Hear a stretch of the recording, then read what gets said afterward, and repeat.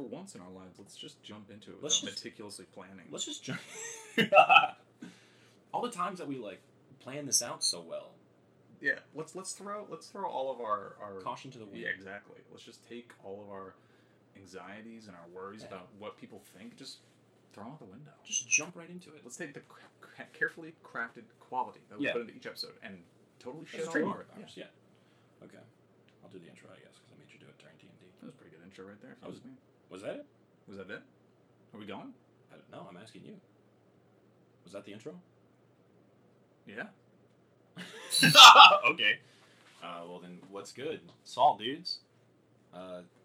Welcome. You want to do a real intro, don't you?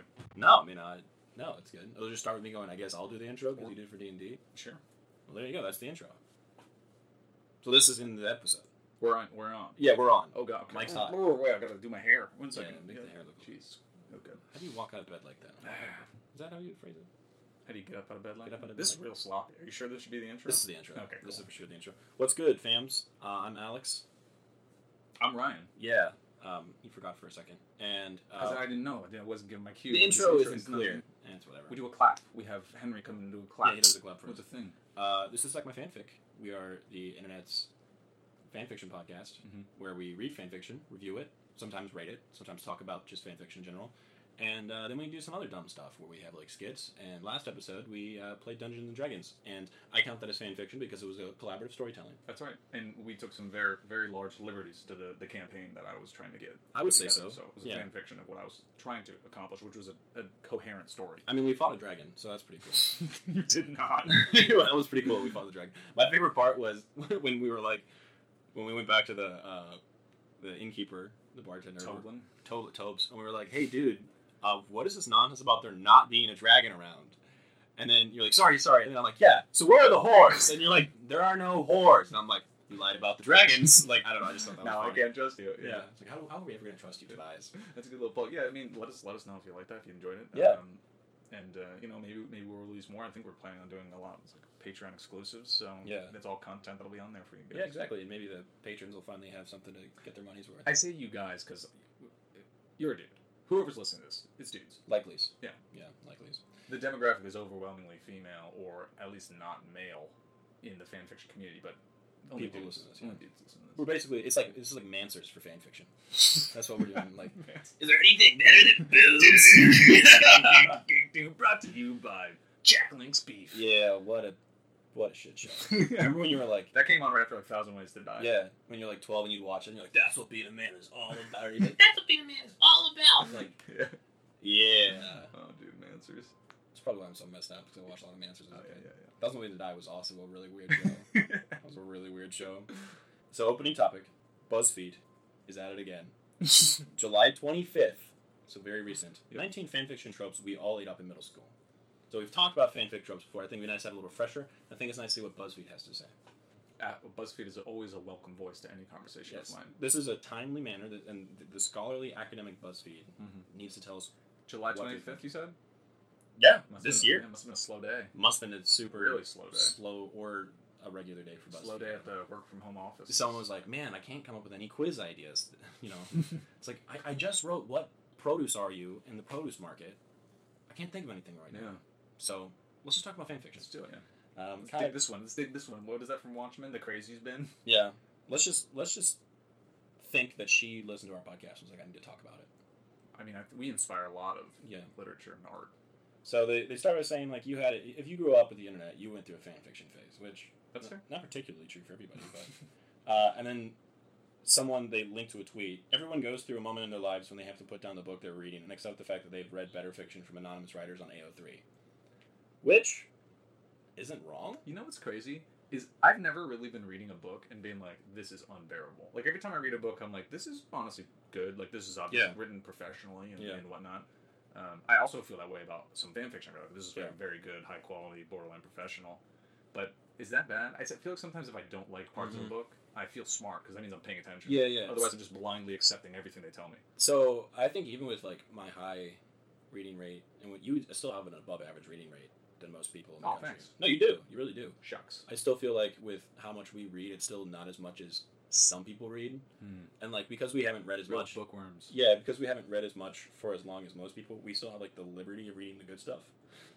You know what I mean? Like, and we're reading stuff that like is recommended to us. Yeah. Or like for me, I'm just like going through all of Frank Herbert's back catalog. Yeah, so, I'm not like, just picking up like a 99-cent exactly paperback at a store and like, oh, yeah, it's probably awful. Like the date with the book concept. You know what I'm talking about? What you just like go out to dinner and talk, blind date with the book. You swipe right on a book and it shows up and you walk into you walk into Barnes and Noble or the Strand. Shout out New York things. And they'll have like a brown paper bag that is wrapped over a book with like a piece of twine on it, and it'll be like blind date with the book. Twine, I'm there. I'm such a millennial. Bro. If I see twine, I'm there. But it'll have like a sticker. My food tastes better when I wrap it in twine. It'll have a sticker that's like detective novel or like just something really general. Yes. And you'll go home and you'll unwrap it, and you're like, oh fuck, I got a bad. You know what I mean? Like, oh shit. But they were trying to get rid of this one. Like, how much do you have to read a blind date with a book? Like all the other stuff you've wanted to read, you've read. It's also appealing to my millennial sensibilities because it alleviates the paralysis of choice. Yeah. Just like someone has done this for me and they put some twine on it, so it's for me. That's Mark Zuckerberg right there. Yep. Yeah. Next thing you know, you're going to have a face full of sunscreen that isn't rubbed in, and you're going to be awkwardly wakeboarding and everyone's going to make fun of you. That's just his style. That's his style. So to go back to that, I think that's who they're talking about. Like people who literally like read that much and they just get like halfway through a book and they're like, this is bad. Or, quarter of the way, whatever. I'll be honest, I did that with 2 books when I was in undergrad. One was Slaughterhouse 5 by Kurt Vonnegut, and I still don't know if I like that book. See, I read that book and I was like, I like this book. This is fine. The Tremalfadorians was like so weird to me, but then when I realized it was all just like one big metaphor for PTSD, I was like, oh, that's actually pretty cool. And then the other one was Catch-22 by Joseph Heller. Still haven't read that. When I was reading it, I despised it. I was like, this is so bad. And then when it was done, because it's told non-linearly, when it was completed and I sat the book down and I had the full picture, I was like, that's masterpiece. Yeah. I really liked it. So, like, I've trudged through books. Don't judge a book by its cover, its middle, or maybe even its end. Yeah, that's what you're saying. Yeah, basically, yeah. It's great. All books are great. So maybe if I read more, like I'll get to that point where I'm like, this book. Right. That's why I'm hypercritical of YouTube short comedy films because I've just seen so many. That is true. Yeah. Here's another tweet they linked to. No one. 2011 Wattpad fic. I was getting ready for school, putting my long brown hair into a messy bun. As I looked at my blue eyes in the mirror, my mom came in. I sold you to Parrot, she said. Come meet your new master. I went downstairs, and there he was, Harry Styles. Yes. So that's a good mirror of the TikTok face. Exactly. Yeah. Exactly the soulmate you were talking about. Here, for the ASMR, let me just jingle my keys like it's in my pocket. There you go.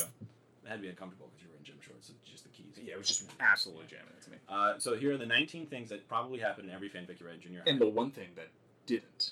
Right. Oh my god, shut the fuck up. 19 things that didn't happen. And the one thing that didn't. So one, eyes were always called orbs. We read that. Yeah, that's a thing, yeah. Every male character was described as having a, quote, a mop of messy dark hair and a, quote, lopsided grin. That's pretty common. That's pretty good. I've read that. Yeah, I would date him. Sounds like a good guy. Yeah. Every female character would always wear her hair in a messy bun, no matter the occasion. Yeah, messy buns. Yeah, it was like, oh, like I don't know my worth. I'm just like effortlessly gorgeous. Yeah, and I love that bit within the tweet too. It's just like my brown hair. Yeah, and I looked at my blue eyes. Yeah, yeah. It's like when you first learn to write and you're like thinking you have to describe everything. Yeah. Every boy also mysteriously smelled like pine trees. I don't get that one. Yeah. You don't get it, or you? No, I get that. You do get it. Yeah, I've seen that. It's like I breathed in his scent. Pine. Like I think it's the idea. Really? It's like that. Like it was everyone was going through that lumberjack probably phase. The axe. Yeah, probably the axe. Oh, probably the axe. Yeah. Then they linked to a tweet. I've never met a boy who smells like pine. Where do YA book characters find these boys? Are they actually just trees? That's pretty funny. That's a good point. The author would just randomly insert themselves in the middle of the story to tell us their thoughts. I mean, we've read that. Absolutely. Yeah. The hopping there. Like the Christmas Carol one that we read. Yeah, that was so funny. God damn. What guy? That was so good. Such a legendary guy. What was his name? Nicholas? Jeremy? It was one of those. Oh, I got things like Jeremy or Dan or something. Yeah. Sometimes a fic would be tagged not safe for work, so you would cautiously pull it up on your flip phone and then jump if your mom so much as walked past you. Bro, I didn't until I got the iPhone. I didn't have internet on my phone, so I can't sympathize. Also, I wouldn't want to load shit on that janky ass internet anyways. I remember my phone, like my Nokia, as soon as or whatever I had, the first Nokia that could go online. I remember as soon as I went online, it was like, warning, you will incur like $1,000 a second. And I was like, back out. No. Yeah, and like they keep the app like so prominently there, like you were definitely going to tap on it on accident. Yeah.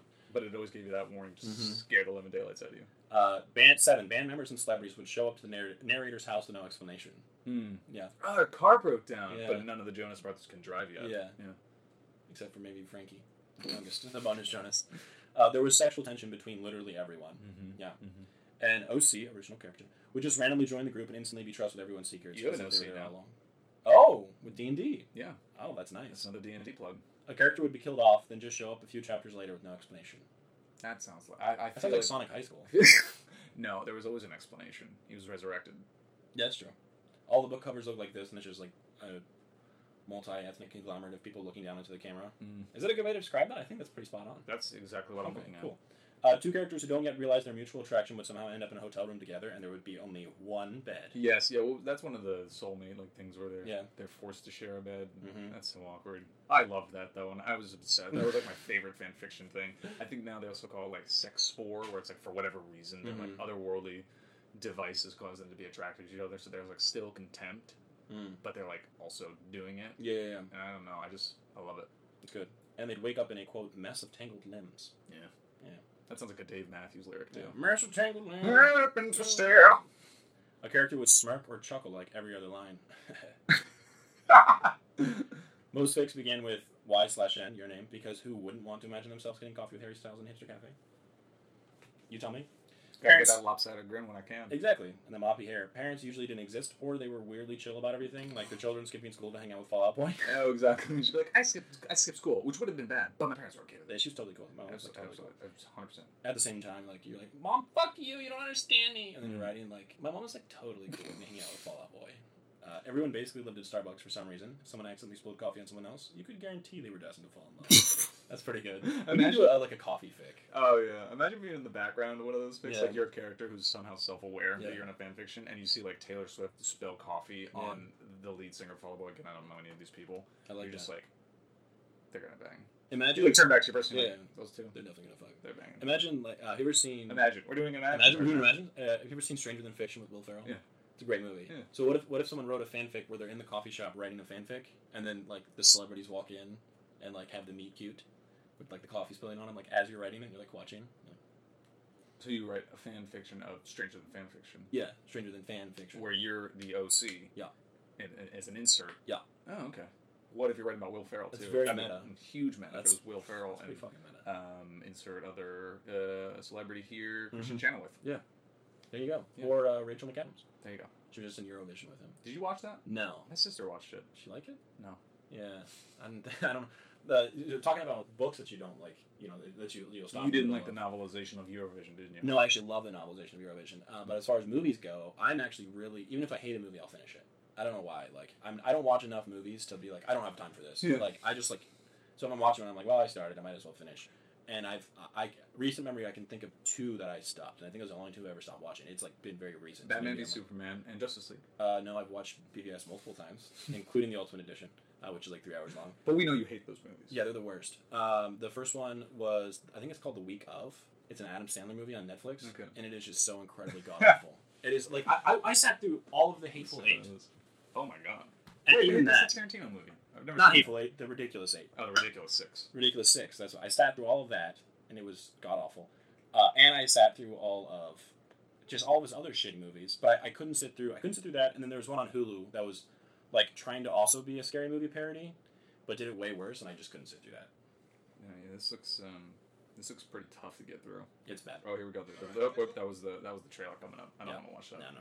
And finally, there would always be a super long author's note at the very end, and it could definitely be concluded with XD. Our last author's note at the end was just, please end me. Yeah, I want to die. Yeah. Well, the one for Storm Area 51. Right. Or episode 51. Yeah. Clap them cheeks. Gotta clap the cheeks, you know? So yeah, that's the list, the BuzzFeed. It's good. It's good reflection. Yeah, I mean, good recap. I feel like that was a list of other lists that the author found haphazardly searched and just wrote down. Absolutely. And just screenshot a couple tweets and was like, that's it. Yeah. It's honest work for honest pay. That's pretty much over here at BuzzFeed. Yeah. I hit my character limit, so let's do this. Or character minimum, so time to scrape in that cold hard cryptocurrency. Time to close the old laptop lid and crack open a nice bottle of red. Yeah, a nice White Claw. Yeah. Let's get going. Oh my god. Yeah. What the fuck kind of world are we living in nowadays? I'm very much romanticizing the life of a BuzzFeed writer. I would like to spend a day in there. Yeah. Toms? I don't know if they were. Yeah. I like to think that BuzzFeed writers are the same ones that are like out protesting and like screaming like seize the means of production. Mm-hmm. And it's like your means of production is your computer.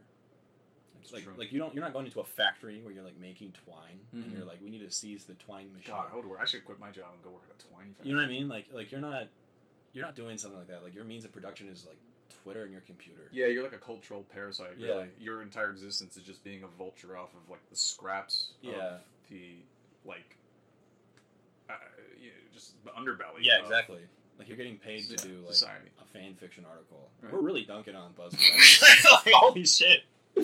Well, you get my point, right? Like you're like running around and you're, I don't know, to be like a sexual... you're like late to your BuzzFeed meeting because you got caught up at Whole Foods. Yeah, and, like the trains are down. Yeah, and, like your shoes are falling apart because they're not made from transit. And you're just like late to the meeting. Your laptop's dead. You're like, I'm so sorry. You're plugging it in. It was raining. Your hair's wet. Like in a messy bun. Who does that? Yeah, in a messy bun. Who does that? I don't know. Your orbs are starting to water because you think you're gonna get fired. Beautiful blue orbs. Yeah.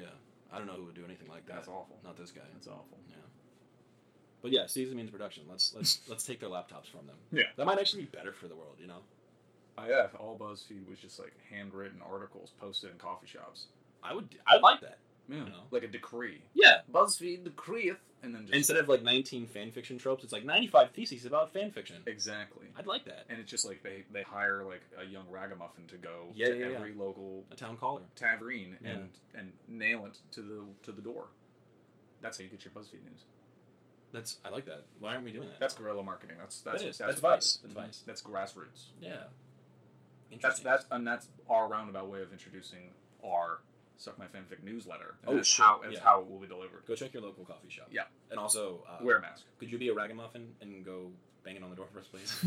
We're currently enlisting ragamuffins. Yeah, ragamuffins. We're looking for all ragamuffins, vagrants, and rapscallions. The 25-cent tier of our Patreon is called Ragamuffin. And you get access to our newsletter. Jesus Christ! Like we would actually give ourselves any more work than we already like put off. I like the idea of taking on more. Yeah. Like no, like we can totally handle more when we can barely handle. What are you thinking? Weekly? I'm thinking daily. You're thinking daily? Daily, yeah. Daily. We're gonna start with an evening edition vlog channel. With an evening edition. Yeah. Mm-hmm. Oh Jesus Christ, that's such a bad. 100 days of vlogs. Here we go. Day one. That's vlogs. Oh, I love those. It's like I just want to like let you all know that I'm gonna be posting weekly, and then like 3 weeks later, there's nothing. I'm gonna make this a daily bit. Like, you guys really gotta hold it to me, like fan gang or fan fans, or whatever we're calling you guys. Low gang for life. So like, if you're a Maverick, just like hold me to it, and then you just like totally forget to do it. So delete channel 10 years later. I hate when I'll get onto a good YouTube channel and I'll be like, yo, this person is insanely good. Like, and they said they're posting weekly. What's their newest thing? And you click on it, and they haven't posted in like 3 months, and you're like, yeah. It's like this like video essayist I liked. It was like every frame a portrait. He like really dug deep into like movies and like how it's all staged. I hasn't posted a video in like 2.5 years. Jesus, who was the video essayist? What? Who was it? It was every frame a portrait. Oh, that's the name of it. Okay. Every frame a portrait. Interesting. Yeah, it's about like movies and analysis. And, There's one that I like a lot. Nerd Writer 1. Nerd Writer. Yeah, that's another good one. That guy's great. It's like Nerd Writer, but like a little even more in depth in how to research. I was like, oh, perfect. But literally, it's been shut down for like many years. Yeah, you know, part of me is like gets angry when I see that, but then another me is like gets really jealous. Maybe they got a real job. Because it's like BuzzFeed. It's like you're living in the real world now, like you weren't before. Good for you. You know what I mean? While Nerd Writer gets way more famous, it probably makes more money and gets more recognition. Yeah, for sure. So you should just stuck with the game. Yeah, that's what I'm saying. The real world is online. You basically took Nerd Writer's fans. Maybe it is Nerd Writer. There's another channel called Just Right that I watch. I think I've heard of them. And I swear to God, they sound identical to me. Like to me, they could be both. They could be the same person, just with different things that he accomplishes. I think I saw that one. Is that one like how to teach how to like set up like magic systems and like the different? Yeah, I've seen that. Yeah. That one's good. They have one about the Dark Knight, which is like pretty bomb. About like creating conflict. It's really good. Well, look at that. I guess I don't know. Did we do something? Yeah, we spun a yarn of twine. Yeah. Around the throats of every BuzzFeed writer, and we pulled. Yeah, I like that. You know, this is totally unrelated, but I just learned this. I'm going to talk about it. Do you know that apparently later in his life, after he got very famous, Gandhi got very familiar with spinning yarn and spinning like fabrics, like like twines and yarns. Everyone has a phase where they get really into like bird watching or something. Yeah. So that was like his thing, but it became so synonymous with him and his movement that before people were allowed to interview him, they'd have to learn how to do it. And so like for a guy who's all about like peace and acceptance, that seems kind of like a high barrier to entry. You forgot the third one. What? Beating your wife. Oh. Yeah, you forgot that one. Peace, acceptance, and beating your wife. Yeah, I mean all about those things. Yeah. But no, he literally would be like, yeah, no, you have to learn how to spin the yarn or whatever. If you can't spin with Gandhi, you're not ready to go. You're not ready to go. Yeah, that's if I was like a flywheel instructor. That's what I'd be like. We're spinning with Gandhi. That's good. But have you seen the country of India's flag? No, it has a spinning wheel in the middle of it. Oh, because of him. Yeah, I assume. I didn't actually fact check that part, but I'm gonna say that's fact. Or did he pick it up because it was on the flag? Chicken or the egg? The Gandhi or the loom? It could be because he was an activist before they were their own country. Oh, because he was trying to break free from independence. Yeah, so. sure. Yeah, that makes sense then. Yeah. He also learned a lot of his nonviolence in South Africa.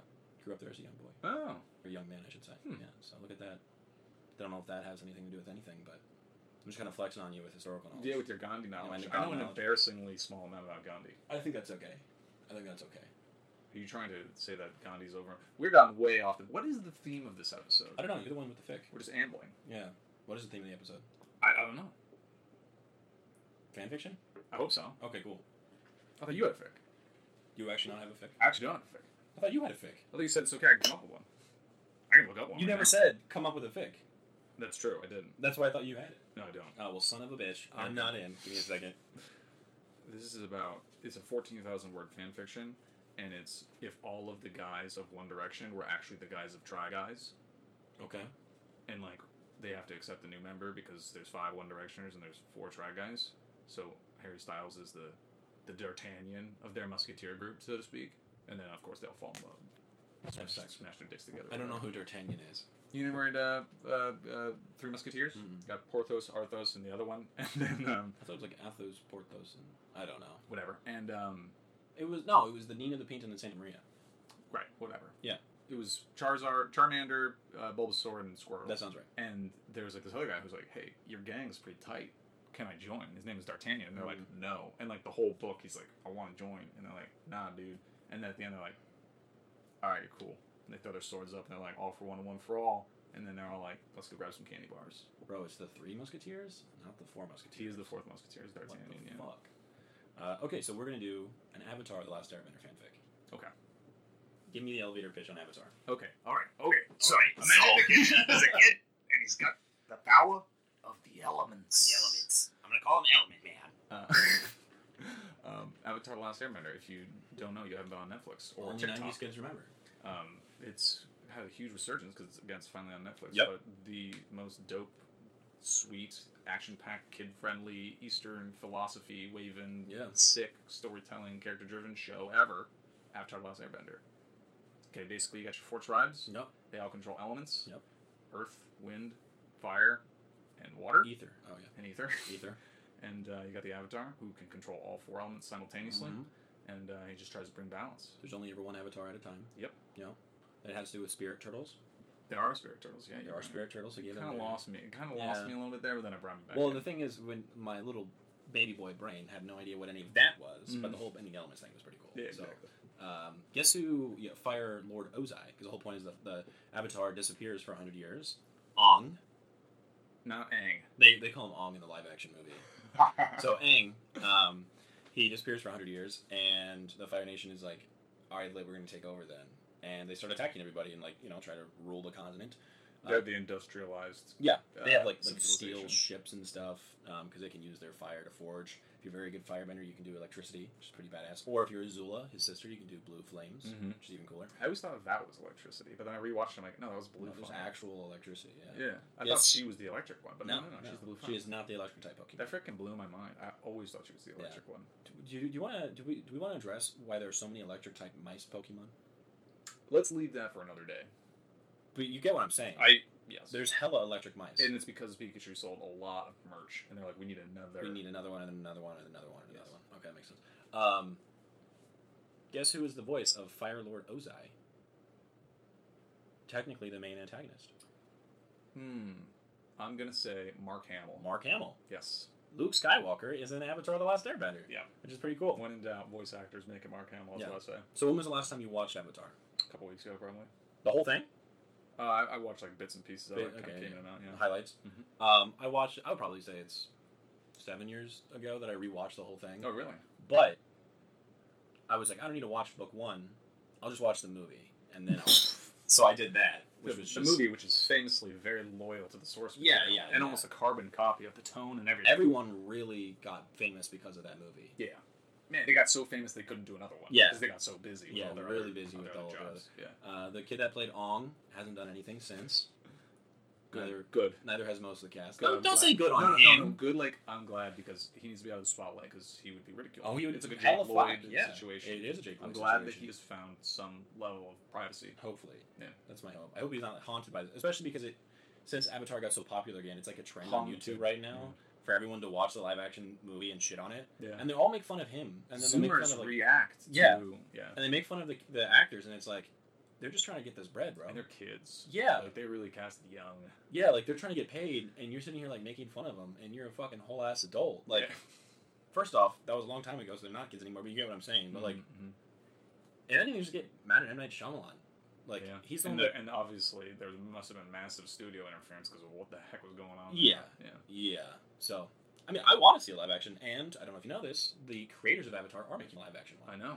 It's gonna be a straight up remake though. Nothing new added to it. To my knowledge, it's gonna be obviously an adaptation to live action, but it's supposed to be a straight up remake. Is it gonna be like one of those Disney adaptations where they don't put the music in it? Because I don't know. If I don't hear "Girl Worth Fighting For," I'm not gonna go to the cinema. I'm not gonna go. Or what's the Leaves from the Vine? Is that the Uncle Iroh song? Oh yeah. From Tales of Boston Say. I mean, that's gonna be. That's gotta be in it.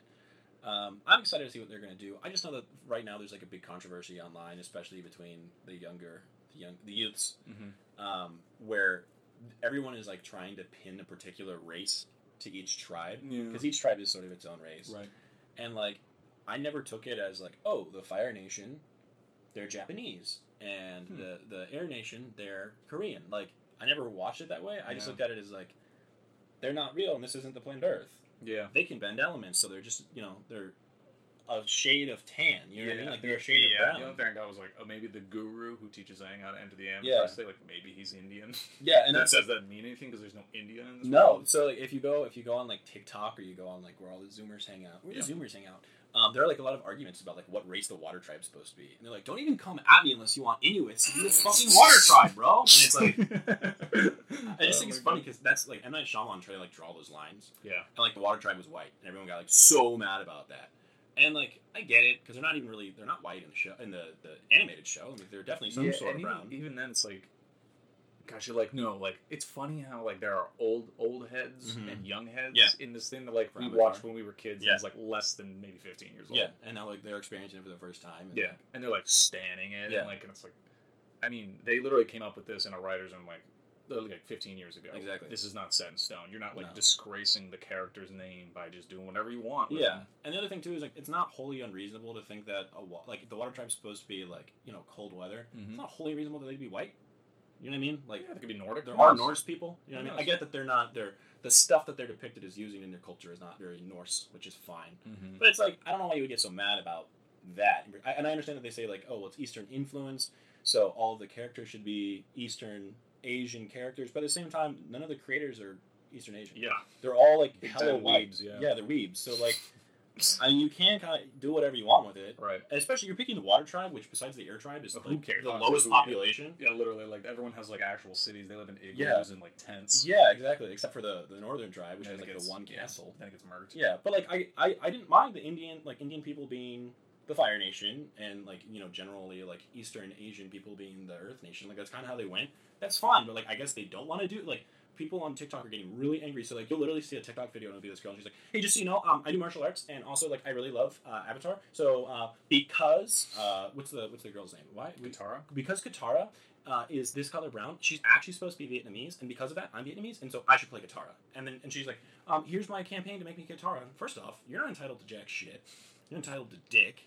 Secondly, you probably suck at acting because you're on TikTok. Exactly, and then someone else like responded to it. And she's like, actually, she's very clearly Filipino. Oh god. So I should be Katara. And it's like, what is wrong with you? Like, I stand. I am Katara. Like Spartacus. We if you can take anything away, we are Katara. We are all Katara. We are all. We are all Katara. And it's just Katara shouldn't even be a character. It should just be like what a conglomeration. The missing no from Pokemon. Yeah. And like speaks in like sound bites and really loud noises and unpleasant things. Every single episode, it's another person. That could work just too. A different person, different race, different nationality and ethnicity. Different. Yeah, I love the same idea. Scene even just recast. I think about what the thought process is, where they're like, the casting agent's definitely going to watch my TikTok. Yeah, this is going to blow up. It's going to blow up. I'm definitely going to be Katara from this. Yeah. Casting agent doesn't give a single fuck about your TikTok. This is the kind of people who are like 10 steps ahead. They're like, I'm on the red carpet of my third movie. Yeah. I get pulled aside. I'm sitting in a director's chair. We're doing it. And they're like, tell me about your start. I heard you got started with a TikTok video. Yeah. And I'm like, And it's like, bro, you're still in your basement. Yeah. Don't get out of But I have to admire the confidence.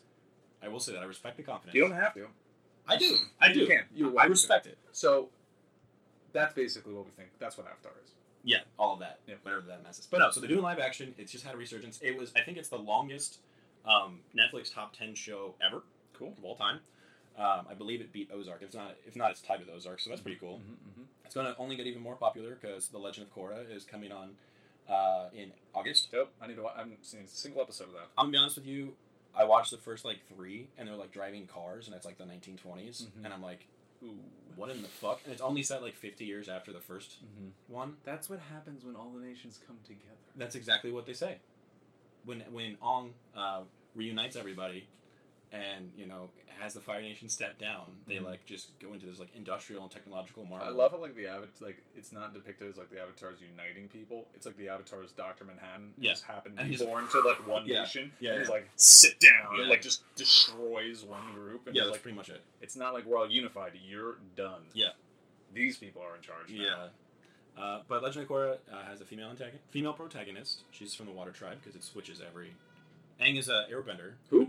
Ong's an airbender. He's the last airbender. In the Avatar, the last airbender. And so, I guess, did we really explain, the plot of the show? Yeah. Did we? Yeah, he's trying to master all the elements. The Fire Nation's Okay, taking over. yeah. Well, I will say this one thing. Yeah. Before we get into whatever you're going to get into. Yeah. I watched the Guru episode, which is the end of season 2. That is honestly, I watched that and I was like, Empire Strikes Back, maybe not that good of a movie. Yeah. Because this does it possibly better. Season 2 is Earth, right? Yeah. Yeah. Well, book 2. He goes and learns from the Guru about what the essence of this whole society is and where his power comes from. Is that when he learns about the spirituals? The chakra and everything, and they're just I'm like, yeah, this guy's better than Yoda. Yeah. This is dope. Yeah. And this is a kid. It's 8 p.m. I gotta go to bed soon, and it's Nickelodeon. Yeah. And so. And I'm watching. Yeah. And that was one thing that was big about Avatar is they didn't do previous Eons, right? I don't think they did. I wouldn't remember. Yeah, and so that was big. You literally had to watch it when it came out. That was one of those just serial gotta be I actually had a story. It wasn't a new SpongeBob's coming in. I missed last week's. I'll be fine. It was no, you gotta be out. You gotta be there. You have to watch it. So that says something because I got kids attentive and time managed. I guess I don't really know, but that's interesting. Wow! You check your little Crayola watch. I gotta be home by this time. I gotta watch my shows. Okay, is it Sokka or Sokka? Sokka. Okay, so in the movie they call him Sokka. Was the movie just out? It was literally let's rape every pronunciation possible. But guess who plays Sokka in the movie? The voice of Sokka. The guy who does the voice. No, the guy that plays Jasper from Twilight. Oh, really? Yeah, you know the weird, awkward, one who wants to eat everybody? Yeah. That's the same guy. I mean, that's their star. That's their star power. That's the star power. He's the heavy hitter. Sweet Jesus. So yeah, I guess that's a good intro. I don't know. It's certainly an intro. We're talking about the fic today is about Zuko, who is the Fire Lord's son. Oh.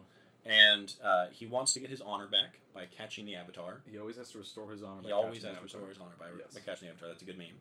And oh my gosh, you know who actually did get famous? Because I was like, who played Zuko in the movie? Because I thought I knew who it was. Yeah. Dev Patel. Yeah, Dev Patel. So someone did get freaking massive. Yeah, I mean that guy's arguably in Hollywood, in Western media, probably arguably the biggest Indian actor.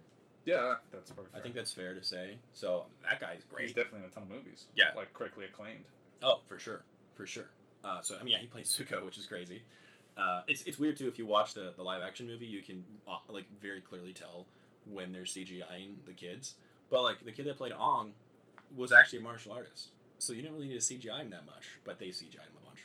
It's again, for little young Anakin, they got an actual Jedi, but then they proceeded to do all of his stuff in special effects. No, he's an actor. That's why you got him. Terrible actor, real Jedi. He can actually move things. That's why you got that TikTok artist. She's a martial artist. She didn't have to CGI. She's Vietnamese. That's all you need. Didn't have to CGI the Vietnamese on her. No.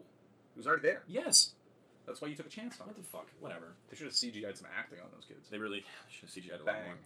So, this fic is on Archive of Our Own. It's called To Take Care.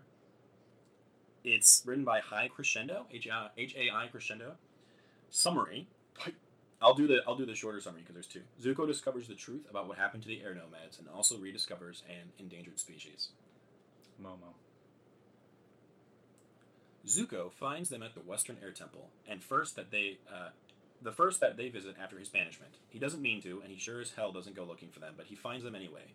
He bolted out of the temple, past his uncle, past their camp, and runs until he reaches a forested meadow, where he drops to his knees and throws up everything he'd eaten that day. The tiny skulls wouldn't get out of his head. Spirits. They were so small. And the way they were piled up, huddled together against the back wall, not fighting, not murdering, not an army, makes Zuko want to crawl out of his skin. The air nomads had an army. That's what everyone was taught. That was what Zuko was taught. Everyone fights, just like in the Fire Nation, and defeating a great army is a great victory for the one who leads them. Zuko didn't see an army. All he'd seen were tiny buried skeletons with bigger ones in front, sheltering, protecting, uselessly. Not an army. His feelings are too big for his body, and Zuko vomits again until he's dry-heaving and wheezing and sobbing. He digs his fingers into the dirt and holds because it's the only thing he knows how to do. Hold on, don't die, that's it. War is war, and if a soldier won't surrender, then the victor has to kill him. But honorable surrender is always given as an option, and even in the Fire Nation, children aren't allowed to go to war. Honorable surrender isn't even an option for children because it's the only option, because children can make the reasonable choice to go to war. If you find kids, you leave them, or take them, or you let them go, but you don't kill them. They can't make that choice yet. Zuko knows that. Everyone knows that. But these children are dead. And someone, whether that was his great-grandfather or someone under his umbrella of responsibility, his knowing, his honor, his trust, his loyalty, didn't let them surrender. It's a war crime. It's a travesty. It's obscene. It's wrong. It's illegal. It's an offense to everyone who claims to be just and loyal, who looks to the Fire Lord to be just and loyal. Zuko's whole body burns and chills, and he can't feel the left side of his face. He's apoplectic, with rage and grief. He's not sure how long he lays in the dirt and waits for the world to take him in his weakness. It's coming. It's always been coming. Zuko's known he was unwanted since he was 7, and woke up to Azula trying her level best to smother him with a pillow, and nobody did anything. It might as well take him now, as later, he figures. There's a pressure on his back. Zuko jumps and twists up and falls instinctively into a stance and freezes. Drops. Wants to throw up again, but there's nothing left to go. That's a bison standing right there. Eyes wide and frightened, like the fear of fire has been bred right into the line the way he's been bred out of Komodo rhinos. Zuko can't fucking believe it. Nobody's seen one since the defeat, the decimation, the annihilation, the murder of the air nomads, and Zuko can't move. He doesn't want to scare it off, but he doesn't want to see it either. Not after all those tiny little bones. He can't make himself frighten it off. He knows he looks awful, that death might be a mercy. Half of his face banished, the other half tear-stained and dirty, his whole body shaking like a leaf. But the bison, huge up close, approaches him, puts its massive head on his back, and gives a quiet low of sound. And Zuko can't stop the tears that burn and sting and cleanse. It's a long time before he has the strength to get up on his feet, and he feels wrung out and shaky, like he got put back together the wrong way. The bison watches him and waits until he's steady before pushing its face into his dirty hands. Zuko doesn't know how long sky bison are supposed to live, but he's pretty sure this one's not old enough to have been tamed. It's hesitant, but not afraid enough to be tame. Just the smell of soot and smoke on him should be enough to send it running, never to be seen again. But his experience any part of the massacre 100 years ago. But nevertheless, it lets Zuko bury his hands in its thick fur and hold on until his feet work. And slowly, he starts the walk back up to the temple, back to Uncle, back to almost a century of shame and horror left to rot and be forgotten. They need burial rites. Zuko doesn't know when a nomad spirit needs to rest, so what he knows will have to do: sort the bodies, burn the bones, and maybe throw the ashes into the wind. It's the best he's got. And he has to tell Uncle about the sky bison. What are we thinking so far? Dope. So it's not done.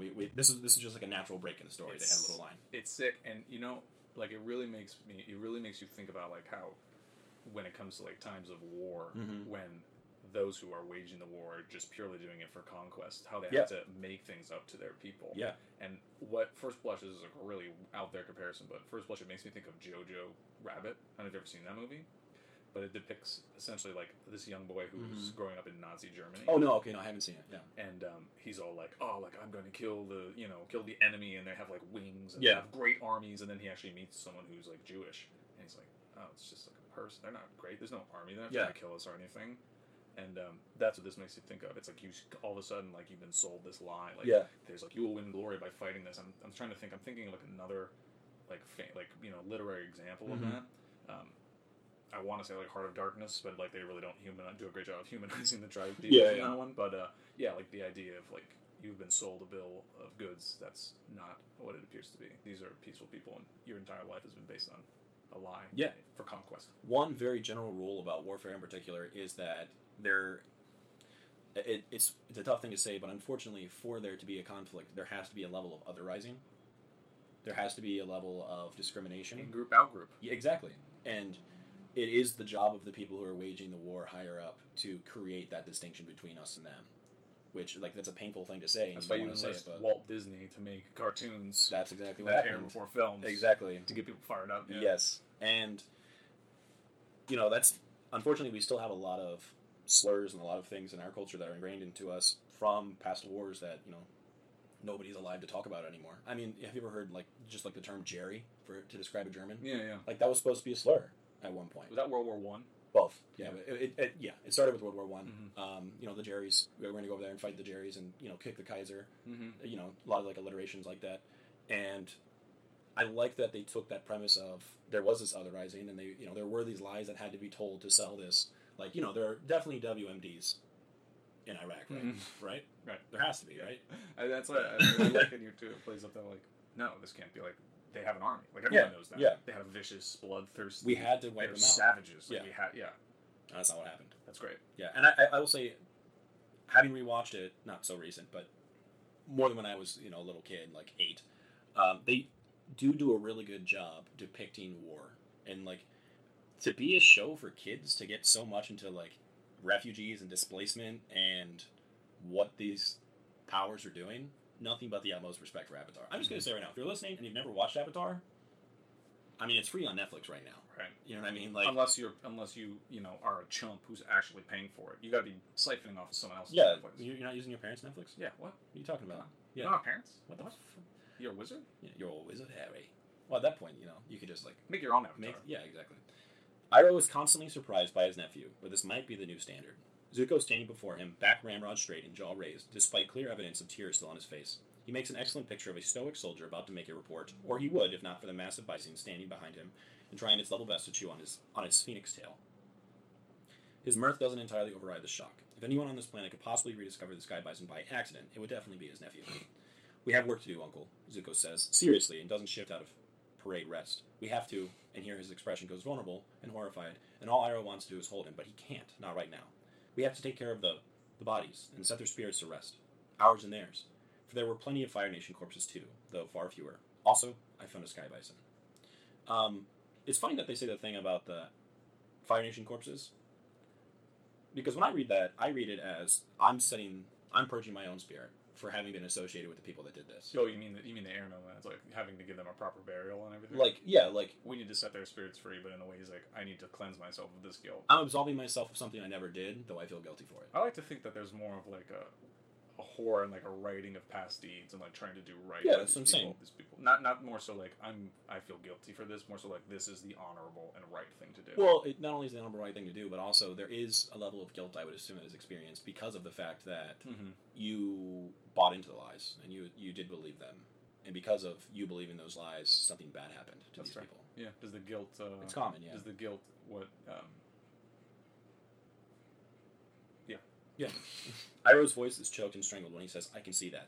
What he doesn't ask is what Zuko plans to do about it. It's clear that the boy is hurt and struggling, and while Iroh isn't having an easy time of it, he's also not terribly surprised. Horrified, yes. Surprised, no. I do like this picture of like Iroh as like the woke guy. He's like, oh, there are no armies. Yeah. Everyone's like, shut up, old man. He's like, I'm saying, man, it's all a lie. I mean, that's Iroh the whole series, basically. Yeah. Like, ever since his son died, which we do find out in Tales of Ba Sing Se, like... TOBS. Yeah. S?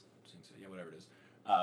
Like, we learn that he is kind of over war, and he kind of is through with it and doesn't like it, and he lost his son because of the lies his brother told. Yeah, he's like a great general. He's like if Alexander the Great like marched the other end of the earth and got there and was like, what's the point? And was all this worth it? Exactly. Yeah, and Iroh's by far my favorite character. He's the best character, yeah, absolutely. I know. Wait until coming this summer. Young Iroh origins. Oh, god damn it. The prequel, Iroh. Jesus. I know what to do with our people, Uncle, but what of the others? Zuko asks. Do you know anything? Iroh rubs his chin, looking thoughtful. I haven't read anything specific, he admits, eventually. In retrospect, I wish I had looked a bit harder. He's not sure the spirits of air will appreciate being burned. Zuko looks just as unsettled. Are fire rites better than no rites at all? He asks after some thought. I don't know what they want. And what they want is important. He doesn't have to say. After Zuko bolted past him and out of the temple entirely, Iroh had looked into the room he just left and had to grab the wall. It's no small matter. And Zuko is kind. He's hurting right now from every direction, and a good day for him still means he's more prickly than a porcupine bear. But it's not his pride or ego that hurts. It's his heart. Iroh would rather cut out his own than take that kindness out of him. I think, Iroh tells him very gently, they might forgive cremation if thrown to the wind with respect. That's what I was just saying. That's nice. That's dope. And I don't think we covered it. Zuko is Fire Ozai's son. He was originally tasked with finding the Avatar and setting his honor straight. We talked about that. Yep, he has to capture the Avatar in order to restore his honor. When he got dishonored, I don't know, banished. Yeah, banished. Iroh went with him. And his uncle. In Book 3, he trains Aang in the art of firebending. And that's so what you're saying is that his dad was right about him the whole time. Yeah. Oh, he kind of is a failure, though. I mean... Kind of sucks, though. Yeah. But in this case, being a failure was good. Yeah. So this story, I know we're still in the middle of it, and I keep interrupting it. This story is set before he trains Aang. And might be one of the reasons why he does so. Right. Yeah. The work is horrible and backbreaking and messy. It's supposed to be hard, Zuko thinks, and forces himself to hold it together. Uncle's fine. Somber and serious, but he doesn't look like Zuko feels. Tense and tight on a tether. Like the slightest wind will blow him to pieces. It's supposed to be hard and horrible because what happened was hard and horrible. And every time Zuko finds himself holding a very small, sooty skull in his hands, he has to stop and do some deep breathing until he can keep going.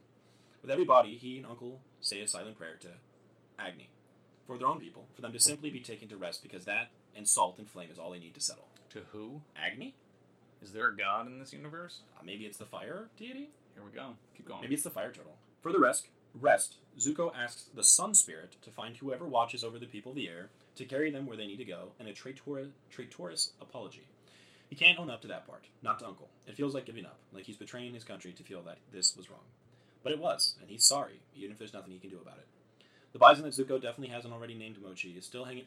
I fucking hate that. I hate how fanfiction always has to do that. He definitely hasn't already done that. Like...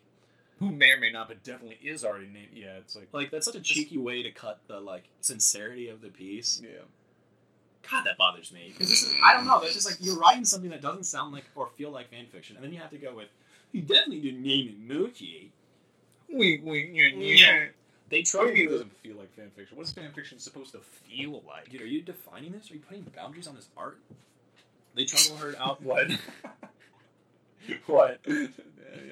It's not a monolith. Yeah. They trundled her out before they started burning, and Zuko was sure that she'd fly away, flee the way the air nomads should have, but she didn't.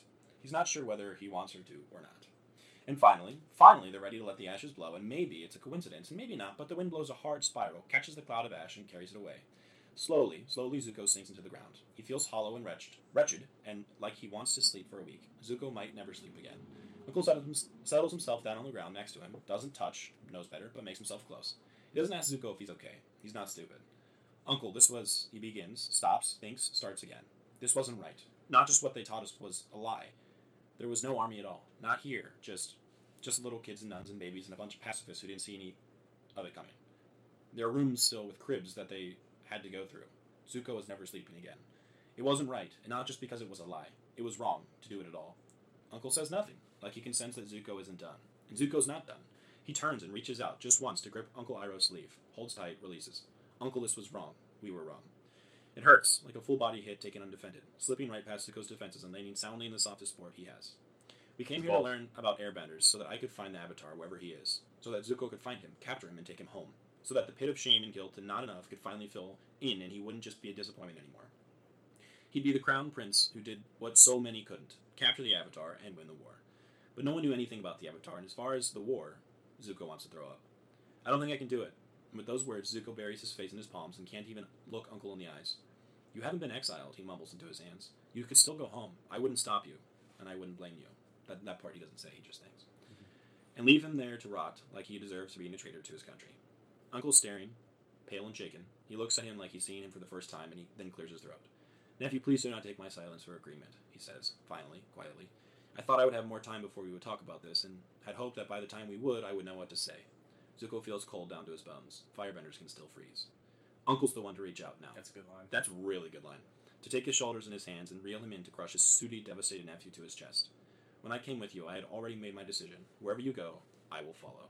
You are my family. Wherever you go, whatever you do, I will be right here waiting for you.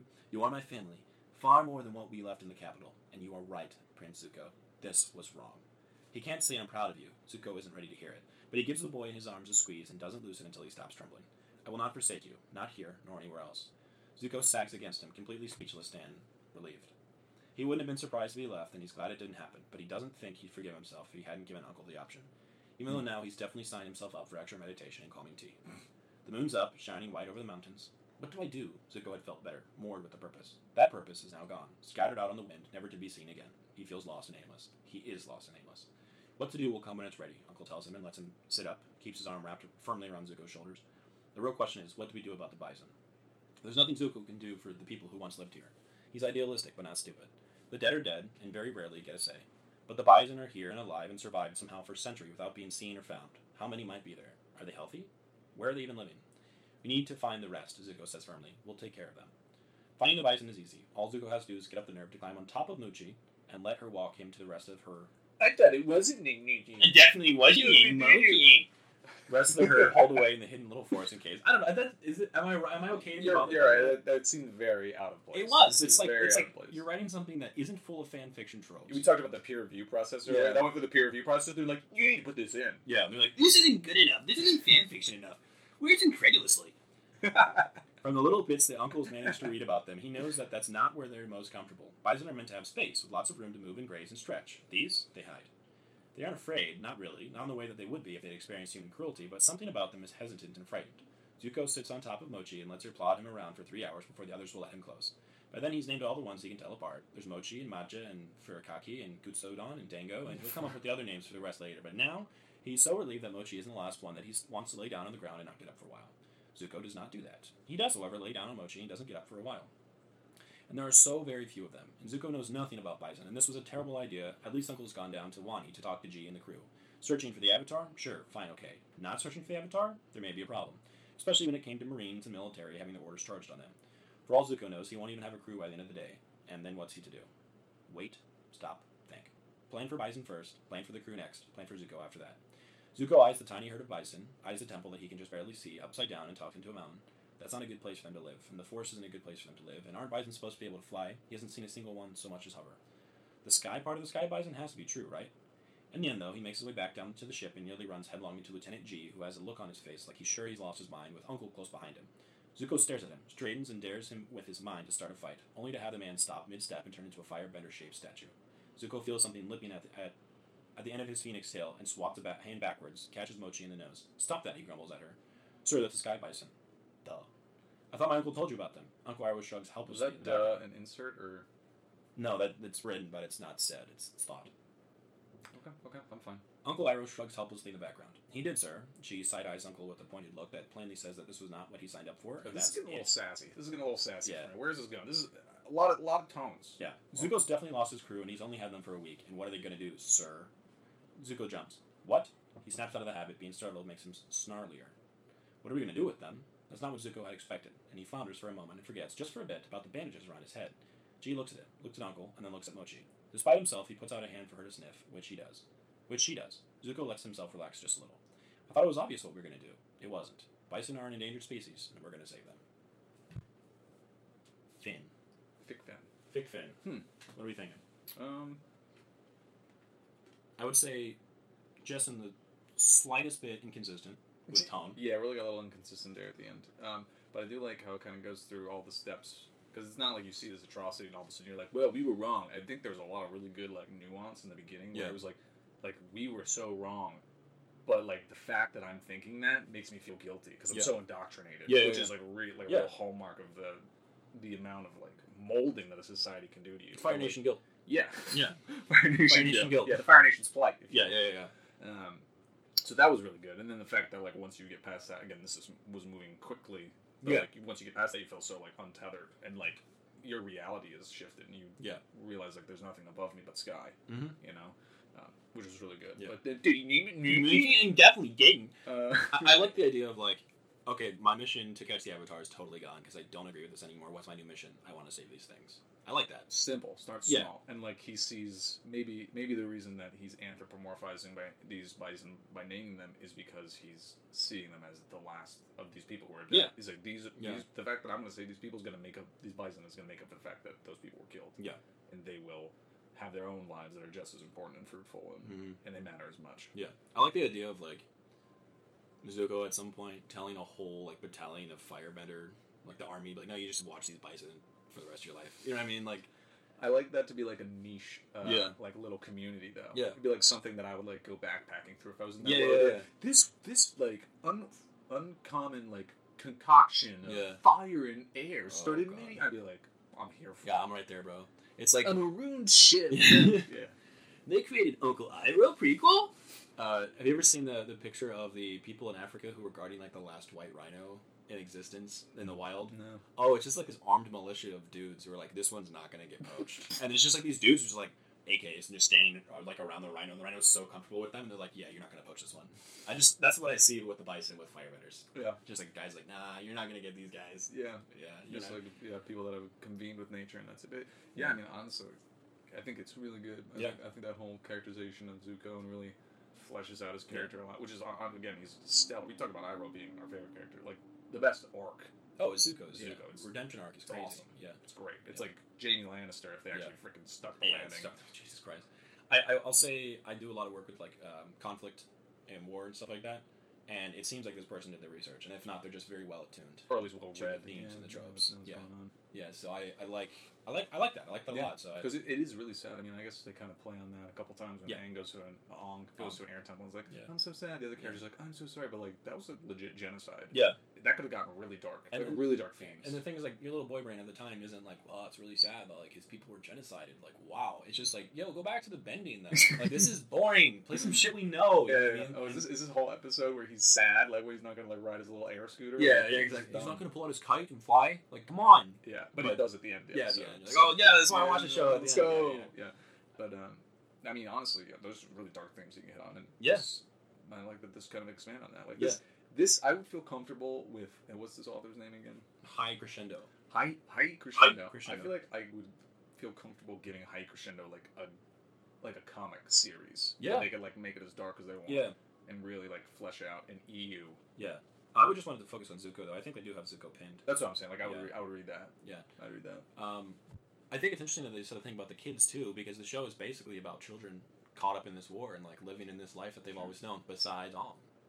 And you know, Zuko's 16 in the show. He's basically a kid himself. Yeah, but he's a little more hardened. You know, as a warrior. He's and then Toph is a. She hasn't seen anything. Yeah. Jesus Christ.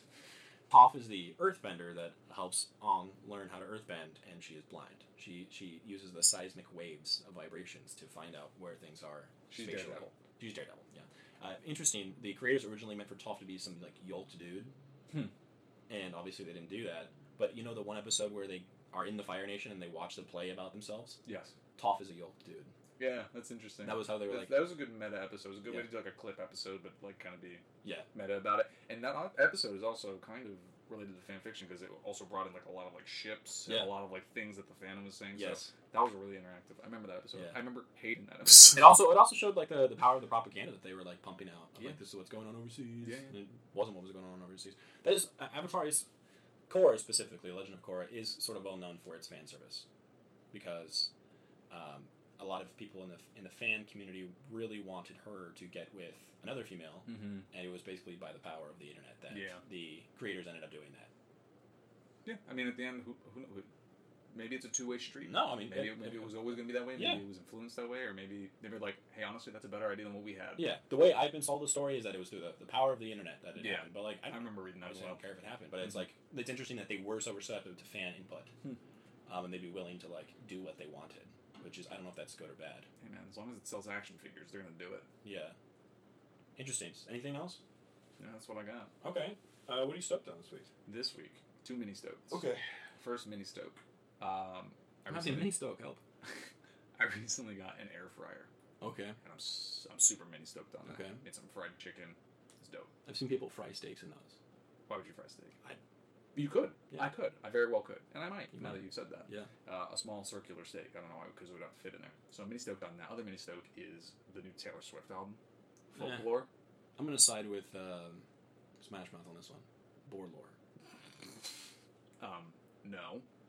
It's dope. It's very good. My sister and our friends already created a TikTok dance to Invisible Strings. It's blown up on TikTok right now, so get out there. Get out there and get after it. That's unfortunate. Yeah, I'm enjoying that. I'm listening to Taylor Swift while I air fry things. Well, that's one of the widest things I've ever heard in my life. So I'm glad you're stoked on that. Should I have a stoke or an anti-stoked? Whatever you want. I kind of have an anti-stoked. First for everything. Yeah. So we've doted on Tom King many times. right? Yeah. We like Tom King. Yeah. He's a good guy. Yeah. I thought he was a good guy. Yeah.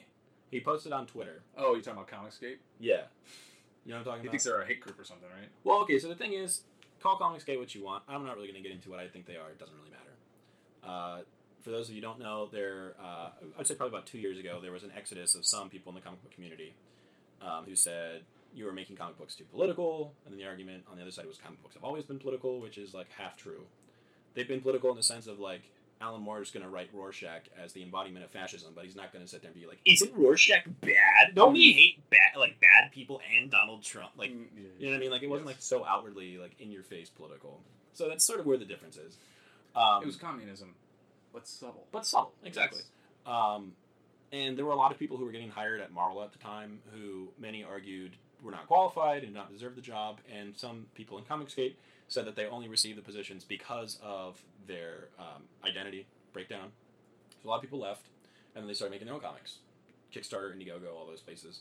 They have a very strong internet community. I don't know if that's good or bad, but they have a community. I'm going to always say strong internet communities are bad. Yeah. They're just always bad. No, anything on the internet's bad at this point. Mm-hmm. And it's weird because Tom King, who is a very prominent writer and a white guy, found out that a guy named Jay Lee did a variant cover for Rorschach 1. Mm-hmm. Jay Lee is a Korean man who's living in America, who is not online and is not a part of any groups, and apparently, from what I read, has been not struggling, but is doing his best to find work as consistently as possible. Right. And Tom King basically tweeted this thing like, DC let this guy from Comicsgate, which is a hate group, do a variant cover. I didn't agree to it. The writers don't have say over who does variant covers. Right? Yeah, I think it looks awesome. The writers who write the books don't have say over variant covers, and as far as I'm concerned, the only cover is the one that I released. Yeah, which is also an awesome cover. This is dope too. Yeah, and Jay Lee, and then so people got really polarized immediately. People were tweeting at DC and saying, "Hey, just so you know, your author's telling people not to buy your book," which he didn't say that, but whatever. And the whole point is a white, prominent, very, very prominent comic book writer. Probably like the I would say at least top 3 right now in the business. Tweeted and targeted a minority man, immigrant, I believe, and called him a part of a hate group and almost made him lose his job. Yeah. And Tommy Boy, I think you're a good writer, and I've met you in person. He's listening. I know he's listening. I think you're a really nice guy. But at the same time, totally irresponsible to do that. He's admitted it was irresponsible. He's apologized for it. He said, quote, "It's all good between me and Jay." And then Jay posted on Instagram and said, "It's not all good. I've been getting hate mail, and people have asked me why I'm a part of a hate group." So that's my anti-stoked. It's just sort of like, if you don't like that Comicsgate is political, don't get political yourself, is sort of the way that I look at it. You want to know how unwoke I am? All right. When I first saw that tweet, and I saw I think I saw it on Instagram. Yeah. I thought it was Jim Lee. Jim Lee. Oh, God. If it was Jim Lee, then that's also a Asian American. Yeah. Who he would have said was part of of Lee, and I was like, it's Jim Lee. God damn it, Jim Lee. Yeah. You can't even tell them apart, huh, Ryan? Yeah. Good for you, buddy. No, but it's an anti-stoked because he knows how much power he has in the business. Downer. And also, at the end of the day, you are not the owner of Rorschach, and you are not the CEO of DC. It's true. You are an employee, and even though you are providing a story, you are providing a service. Right. And until it's creator-owned and you're making those decisions, I don't really think you should have a say in who does your variants. Because guess what? Artists, for the most part, already don't have a say. Tom King has been extremely privileged in his career. Yeah, to be able to pick his artists. Stuff, yeah. And if you want to talk about privilege in a position of power, he's got it. You're right there, buddy. Like, I was just watching a thing about how, at the very beginning, Neil Gaiman didn't get to pick who drew Sandman. Do you know how fucking insane that sounds to me?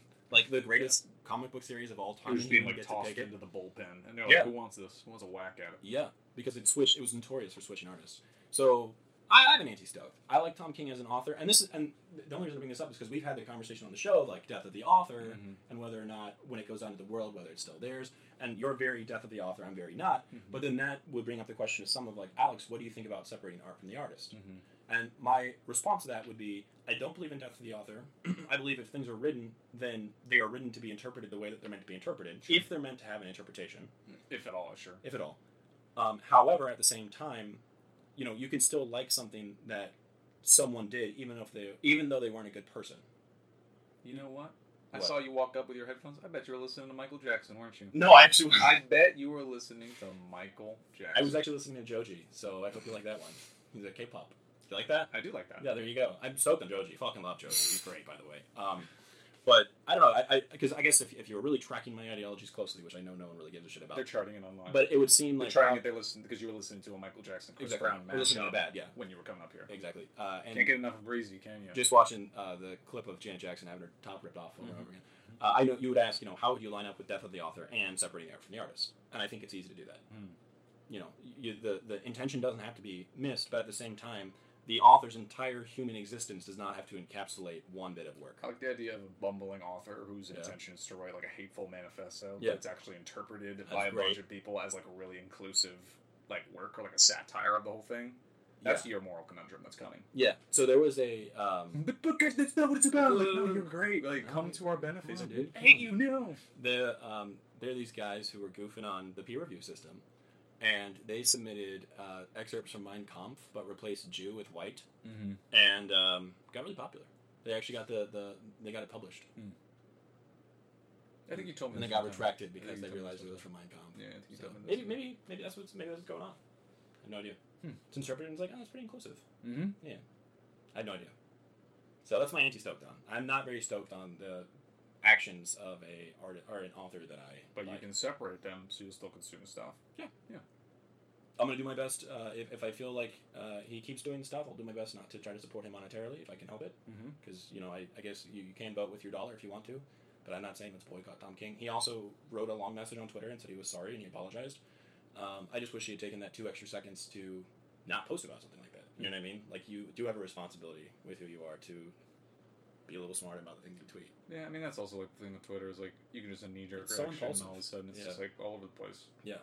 And I mean, apparently, I don't know if he was at a big threat, but according to one source I read, like, it, like, semi-threatened his relationship with DC in a bad way. Because they were like, dude, why are you being so fucking impulsive? Marvel would have taken him. Marvel would want him badly. They do, because he wrote Vision. So. That was my anti-stoked on. Doesn't matter. That's the episode. I had a fun time. What about you? I had a very fun time. Good. We're Second Fanfic. Follow us everywheres. Leave us rates and reviews, and gives us monies on your Patreons. On our Patreons. What should we remember, Ryan? This week, let's remember to bring unity in all 4 of the elements to our lives. And also, fuck BuzzFeed. Yeah, fuck BuzzFeed.